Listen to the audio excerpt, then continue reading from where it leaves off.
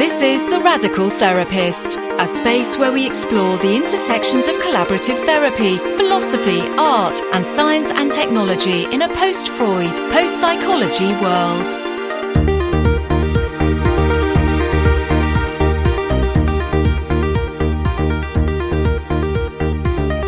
Welcome to The Radical Therapist. This is your host, Chris Hoff, and we are now at episode number 79. And today we're going to be talking about, I'm going to be meeting with Naz and Sara from the My Best Friend's a Therapist podcast. And we're going to be talking about the transition that most of us have been having to make from in-person sessions to teletherapy, telehealth, and that's been like for these two doctoral students in marriage and family therapy. And I think a lot of the themes will probably resonate with a lot of our listeners who are having to make that transition in educational programs where they're doing practicum and all the challenges therein. So I think this will be really helpful for both people that maybe are doing supervision and as well as students that are navigating this process as we're moving forward. But before we get there, I have a couple of quick announcements. For those that don't know, I quit my full-time tenure-track faculty job. And the reason I'm telling you that is because I have now a Patreon page. I would like to start doing more creative things like making videos, etc., having meetups, get-togethers, those kinds of things. So I started a Patreon page. If you go to Patreon, just search The Radical Therapist. If you want to, for the price of a cup of coffee a month, you can support my work and get a lot of stuff that isn't going to be made available to the I guess wider public. I'm going to be doing videos, educational stuff around all the topics that we cover here on The Radical Therapist, and also going to be doing some talks with people that I think you'll find really interesting. And then also I'm planning to do some meetups, maybe talk about some of the shows that we've done here on The Radical Therapist, but have like regular coffee. I guess it's going to be coffee and Zoom at this point kind of thing. So that will all be available on the Patreon page. So go to Patreon at The Radical Therapist for the price of a cup of coffee. You can support my work, and it would be very much appreciated. So, and also, as always, please rate and review the show on iTunes or wherever you're listening. That's how we get out in front of people, and that would be very much appreciated. So, let's meet our guests. Nazneen Nizami is an associate marriage and family therapist practicing in Southern California. Her therapeutic work is grounded in postmodern philosophies, specifically narrative therapy. Her therapeutic approach emphasizes the collaboration between client and therapist. Her work encompasses a non-pathological stance that creates a therapeutic space for clients to share their unique stories and identities. Her previous work includes providing individual and couple family therapy for a nonprofit clinic that happens to be the California Family Institute, where I'm at. We have a long history, Naz and I. A K through 12 school district and a recovery treatment center. As she approaches her final year in her doctoral program at Lyon International University, she begins a new journey in teaching both at the community college and graduate level. Both her work as a therapist and instructor encompasses an underlying desire and passion to help others. And Sara Elshershaby is a second-year couples and marriage and family therapy doctoral student. As a therapist, her professional inspiration comes from her unique cultural upbringing and bi-ethnic identity. As an American Egyptian woman, being a woman of color, she is passionate about creating space for individuals, couples, and families to explore their experiences within the context of culture and identity. She has worked in a variety of clinical settings, including schools, youth clinics, refugee organizations, juvenile facilities, and advocacy centers. She embodies experiential and modern therapy perspectives as she emphasizes the importance of finding balance between the connect one has with self and the desire for human connection with others. In the upcoming final 2 years of her doctoral degree, she hopes to expand her growth as a mental health professional through teaching and providing supervision to trainee and students. And both of them are co-hosts of the podcast, the new kind of recent podcast, my best friend is a therapist, so search that out as well.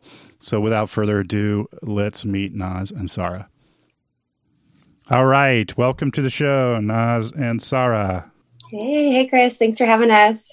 Thanks for having us. It's excited. Yeah. So, okay. Today we're going to be talking a little bit about telehealth and the quality of care involved in that, and kind of our own personal experiences of that. But before we get started, I was wondering if you could share a little bit about with our audience about yourselves. Sure. Yeah. I can probably speak for both Sara and I. We are two doctoral students here in Southern California, practicing in the marriage and family therapy field. We both kind of primarily work with school districts right now, so doing therapy on campus with the K through 12 students. But we've had various other types of clients in nonprofit recovery. Sara worked for a refugee clinic. We are also two women of color, so that's kind of how we connected and bonded the first time we met. We found out we were Muslim, and we had all these crazy things in common, being American Muslims. So our friendship has really grown out of being unique in that sphere, but also having this therapeutic and essence to want to help others. Great. Okay. All right. And you're both in school settings, and I know most mental health service providers have had to make the transition to telehealth, especially education, right? And since COVID-19, since the quarantine and all that. So what has the transition been for the both of you, and what have been your biggest challenges as clinicians? I would say, just in a general sense, one of the biggest struggles for us, and Naz and I have talked a lot about this as friends and colleagues, but one of the biggest struggles that we both experienced is just having your home now turned into your work environment. Mm-hmm. And so to have that kind of bleed into one another has been really challenging, because usually, especially I remember my master's, we were always taught leave work at work, go home, decompress, right? And now all of a sudden your work and your home life are the same setting. And so it's been a lot harder to kind of separate work from home, and all the conversations that you're having with clients are things that you are also experiencing in your own life right now with COVID-19. And, so everything seems to be really bleeding together. And it doesn't help that we don't have a workspace to go to and then leave at the end of the day, right? That just in and of itself has been really challenging. Naz and I have talked a lot about how, metaphorically, there's this hat that we wear as therapists. And when we're in work mode, we've got this therapist hat on, and we've got that therapeutic presence. And now when you're sitting in your bedroom doing therapy, because it's the only confidential space in your house, because you've got roommates, you've got family members, and you're kind of trapped in your bedroom doing therapy, is it harder to keep that therapy hat on when you're sitting and talking to clients about their experiences? For me, it has been really challenging to keep that therapy hat on, and then to be able to take that therapy hat off, especially since we've been able to be more flexible when we can do our sessions with clients. And so that sometimes means I'll do a couple sessions in the morning, and then I'll eat lunch, and then, watch a TV show, and then all of a sudden I'm back in a session. And so it's been harder for me to be wait, hat back on, hat off, hat back on. Right. So that's been another challenge. And I think just also a really big point too that Naz and I have talked about has been motivation, and not really always feeling motivated to work. I mean, this is a hard time for anybody to be still wanting to work full time. And right now, because we're considered first responders during this pandemic, we have to be in work mode. And so that comes with a lot of guilt of, we're therapists, so we've got this innate nature to want to help people. But at the same time, we're we don't want to work. There's this lack of motivation. And then guilt sets in, because it's we should be doing more, we should be helping more, we should be more motivated. We chose this field. It's our duty, our responsibility to be there for our clients. And when we're feeling a sense of, I don't want to, I want to pull back, I want to, lay in bed all day like everyone else is right now, that guilt sets in. I'm not doing enough. I should be doing more. I shouldn't be feeling this way. I'm a therapist. I should have it together. Right. Yeah, thank you for that. And I'm going to ask you a little bit later about how you've been kind of managing that, or what the solutions to that might be in your experience. But before we get there, what are your thoughts about video and phone sessions? I've been having a lot of conversations about this too, and it's been surprising that a lot of people are not liking the video and leaning towards the phone sessions. What do you both of you think? Yeah. So, and we've talked about this almost every day, especially because we're doing therapy with children. And so there's another layer of complexity added to video and phone sessions, right? But in general, right, we understand that video and phone sessions, distance therapy has provided a lot of accessibility for clients who can't get to the office, who can't come at a certain 9 to 5 hour. So like Sara said, we're doing early sessions, late sessions, sessions during lunch, sessions eating my salad, right? And so accessibility is there, and that's a huge pro to using phone or video. I personally have struggled with videoing my sessions because now there's this layer of, okay, I have to present myself in my home environment that's a little messy. You know, you can see my personal gym / office behind me, and I'm doing therapy and we're talking about something really intimate in this person's life. And how I'm now focusing on myself rather than the client, which is one aspect to my struggle. But then the other aspect is how do I build that therapeutic presence through the video? And how can because you no longer have that sense of the essence really of that person in the room with you, and you're having to rely on this video conferencing, and to be able to present that is really difficult. And so one thing that we actually learned in our bio basis class this past semester was how to navigate your video and bring tone, bring movement, bring, just that energy through the video. And that really helped me and building my confidence to be able to say, hey, I'm actually capable to do a video session. Although phone is definitely a little bit more comfortable because you don't have to worry about seeing somebody face to face, and you can maybe navigate your conversation a little differently. But that's just been my experience. I don't know if Sara, maybe you've had a different one. Yeah, I definitely agree with when you're on video, there's this added pressure of, that you're being watched, and it's a different feeling than when you're just sitting face to face with somebody. And for me, because I'm an experiential therapist, that's my modality, I am my own intervention a lot of times in session, and just that therapeutic presence and being able to lean in when a client becomes emotional and being just that physical presence and not having that anymore when you're doing phone or video sessions has been really difficult for me. And so I feel kind of like I've lost my ability to really be the therapist that I know that I'm able to be for clients. Because I'm not someone who likes to sit and just go through interventions with clients. Like that therapeutic presence is really what I feed off of as a therapist. And so that, I think, being on video, whether it's video or phone, you lose a lot of that. And I honestly, I don't know.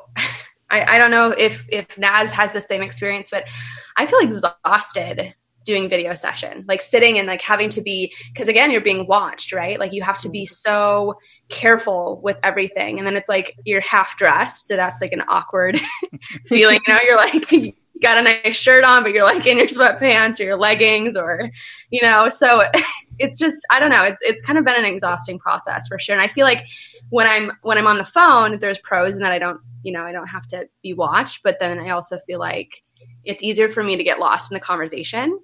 Or more distracted, I guess. And you're working extra hard because now you just have a voice to voice. You don't have the facial expressions. You don't have the comfort of someone leaning in when you, like I said, when you become emotional and being able to be that therapeutic presence. So you're having to work twice as hard in validating and saying the right thing. And there's this, that's another thing is like this pressure of, am I saying the right thing? Because all they have is my voice right now. Do the two of you think this is going to be part of our field now moving forward? Do you think, some form of video or phone session is going to be always part of it now that we've made this transition? Yeah, I've had clients who've already asked, even if we go back to in person, can I continue to do the Zoom? Right. And I wanted to validate that and say yes, but then the other part of me the human part of me is like, I need to be in person with you because I really want to give you the quality that you deserve. And in my experience, that quality has been hindered in some way through distance therapy. I'm almost curious when you ask that question, as I'm listening to Naz's response, I'm almost thinking, I wonder if telehealth, because telehealth was a thing before COVID-19. Sure. Yeah. I wonder if telehealth would feel different if it wasn't forced. It's a great question. Yeah. Yeah. Okay. So, yeah, you've shared a lot about kind of some of the challenges you've faced, and I'm wondering what have been like some of the things that have sustained you over this time to provide therapy? Yeah, I think one has been having people to lean on, other therapists, other supports, being able to talk through this experience that seems to be common across the field. That's been huge, especially having somebody like Sara, who I talk to on a daily basis as a friend, but also as a colleague. Being able to find resources to acknowledge, hey, I'm not equipped sometimes, and let me see how other people are handling it. Let me see what works for them. That's really been where I've been able to continue progressing and motivating myself and having other people motivate me. Yeah, kind of on that same thread, I think it's been helpful. We're still students, and so we have access to our faculty.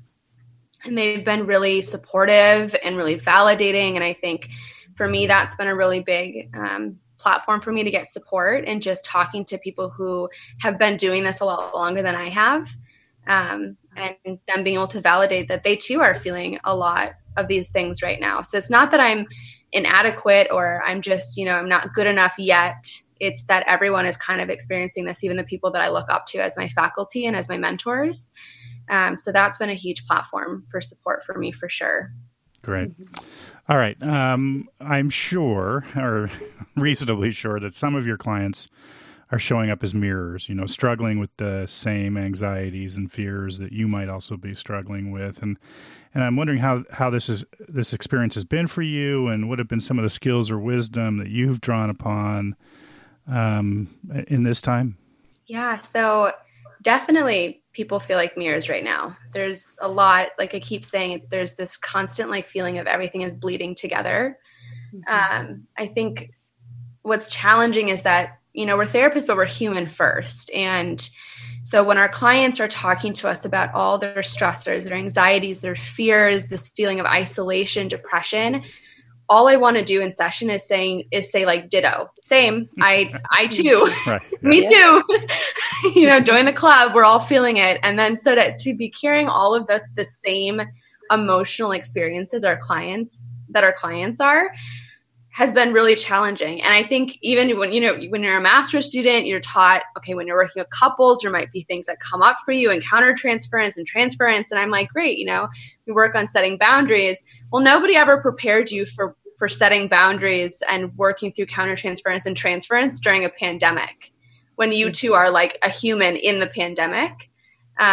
So that's been really challenging for sure. Yeah. I just repeat everything you just said, because I think there's this other layer that, Chris, you've been a seasoned therapist for some time now, but Sara and I are really fresh in our professional development. And so we're feeling kind of like chickens with our head cut off sometimes, right? And we're just trying to navigate to provide the best service for our clients. And in doing that, we're struggling. So it's just been a really tough learning curve, and one that no one could have prepared us for. Yeah. Just feeling really unprepared. And having, like you said, Chris, that mirror, and seeing all of your own struggles through your clients. And then I think the other piece is that, we're taught too, and I think this depends on who you had as a supervisor, but we have conversations about self-disclosure and whether self-disclosure is appropriate as therapists to clients. And is it okay right now to self-disclose when a client says, I'm scared for what the future has in store? I'm scared that this might last a year. Is it okay to say, I'm scared too? Or as therapists, are we supposed to maintain, this professional boundary of, I'm not going to self-disclose to my clients? Mm-hmm. That's been really hard because I want to say, same, me too. Yeah, right. And as a supervisor, not your supervisor, although I used to supervise Naz, but I always err on the side of self-disclosure, especially in difficult times like this, just with attention to not centering myself in any conversation, right? And so, but you got to follow whatever your own supervisor says, but I'm always absolutely self-disclose. I kind of want to blow up that myth a little bit, and that just always being aware of and attending to that I am not centering myself in these conversations, but I am disclosing. So that's my 2 cents. But okay, so for our listeners, what do you think have been the main takeaways from your experiences so far? Definitely flexibility, adaptability, being able to think on your toes, be fresh, and, learn new. Obviously, learning technology is another piece to something that we as therapists have never had to do, is have technology in the room and use it as the platform for which we're providing the service. So just that first 2 weeks of, how do I use Zoom? How does this work? Being able to learn. I think also recognizing that the clients that we're serving are so resilient. And I'm speaking specifically because I'm working with teenagers. And interestingly, there seems to be this theme that they're not going to their classes online, but they're coming to therapy. Which speaks to something, I think, speaks to either the relationship that I've been able to hold with them, or even their ability to say, hey, the school stuff doesn't matter right now, and I need support as a human, and you're somebody in my life who's going to support me. And knowing that they want to support their parents, right? So I think these teenagers, these kids are so much more resilient than the world is giving them credit for right now. Great. Yeah. Sara? I think my biggest takeaway, and I've been saying this more recently to Naz as we are trying to move forward with some passion projects, is that I'm learning truly what it means to be kind to myself. And I am doing enough, like telling myself every day, even if I only did 2 phone sessions, that I'm doing enough. And it's like Naz said, when you see your students saying, I can't do my homework, I'm not showing up to class, but they're sitting there for 45 minutes on the phone with you through a session, that speaks to I'm doing enough. I'm doing something to help. Even if that day I woke up and I didn't have any motivation, I did something. And that was good enough. I think that for me has been my biggest takeaway. That's great. Thank you. Okay, final question. I'm always interested in this, and I know you have a podcast coming, the two of you, so this is your time to plug that, please. But also, what ideas or books or articles are capturing your attention these days? This isn't necessarily a book, although, maybe as an academic student, I should be reading more books. But for me, it's been just tuning into various different platforms. So one that I've done a lot on, I think, since COVID started, is these different webinars through Double AMFT that they've put out for free. And those have been really helpful. We actually, the director of our doctoral program, she was one of the speakers on a webinar, and she did a series called The Ethics of Care and Cultural Competency. They're family therapists as first responders. And it was really helpful because you talked about our duty to care for others, but also care for ourselves and what that looks like. And so I think just tuning into different webinars that talk about telehealth, that, are outwardly speaking about therapist experiences right now, has been a really helpful resource to me over, I think, grabbing a book. At least for me personally, that's been the case. Mm-hmm. Yeah. So I recently, because you kind of threw us out there to plug our podcast, so we're both developing this podcast together, and really it's part of our professional identity that we're building. And in this beginning stage process, I've found myself, and we both found ourselves extremely overwhelmed with leaving a footprint and making sure the footprint is how we want it to look. It's deep. It impacts people. We want it to be meaningful. And in that experience, I've been facing a lot of like high functioning anxiety. And it helps me, right? It helps me meet my deadlines. It helps me have that perfectionist idea and really get across what I'm trying to say, how I want things to go. But it also hinders me. And so I came across this author, this counselor, and I think she's also a professional therapeutic coach. Her name is Nancy J. Smith, and she has a book. The book is called The Happier Approach. And I haven't read the book, but I've listened to her podcasts.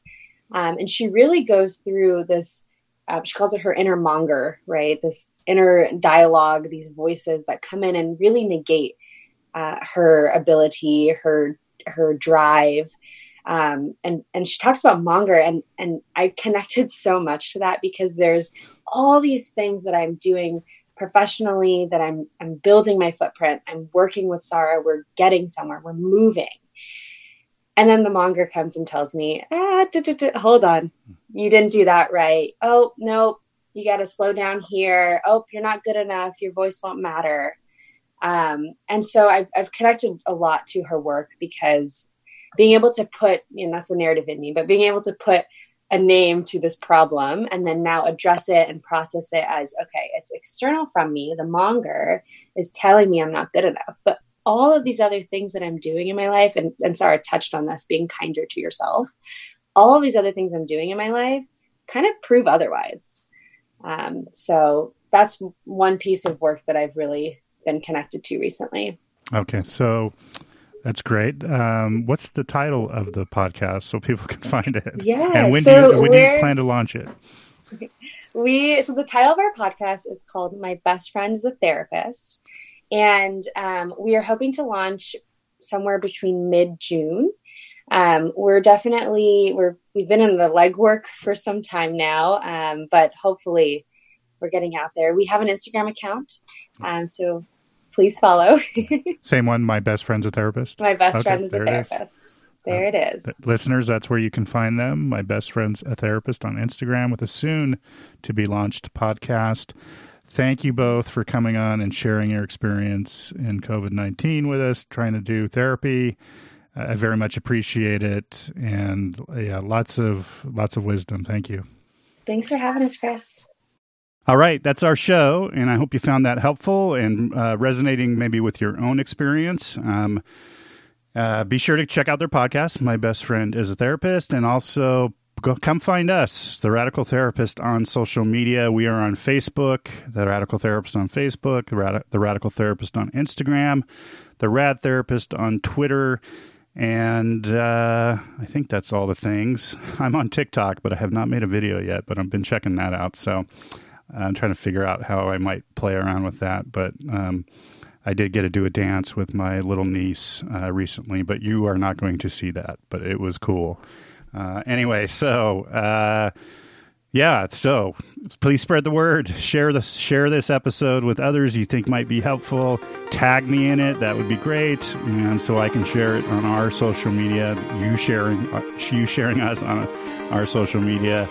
And that would be helpful. So anyway, I'm Dr. Chris Hoff. This has been The Radical Therapist. And as always, thank you for listening.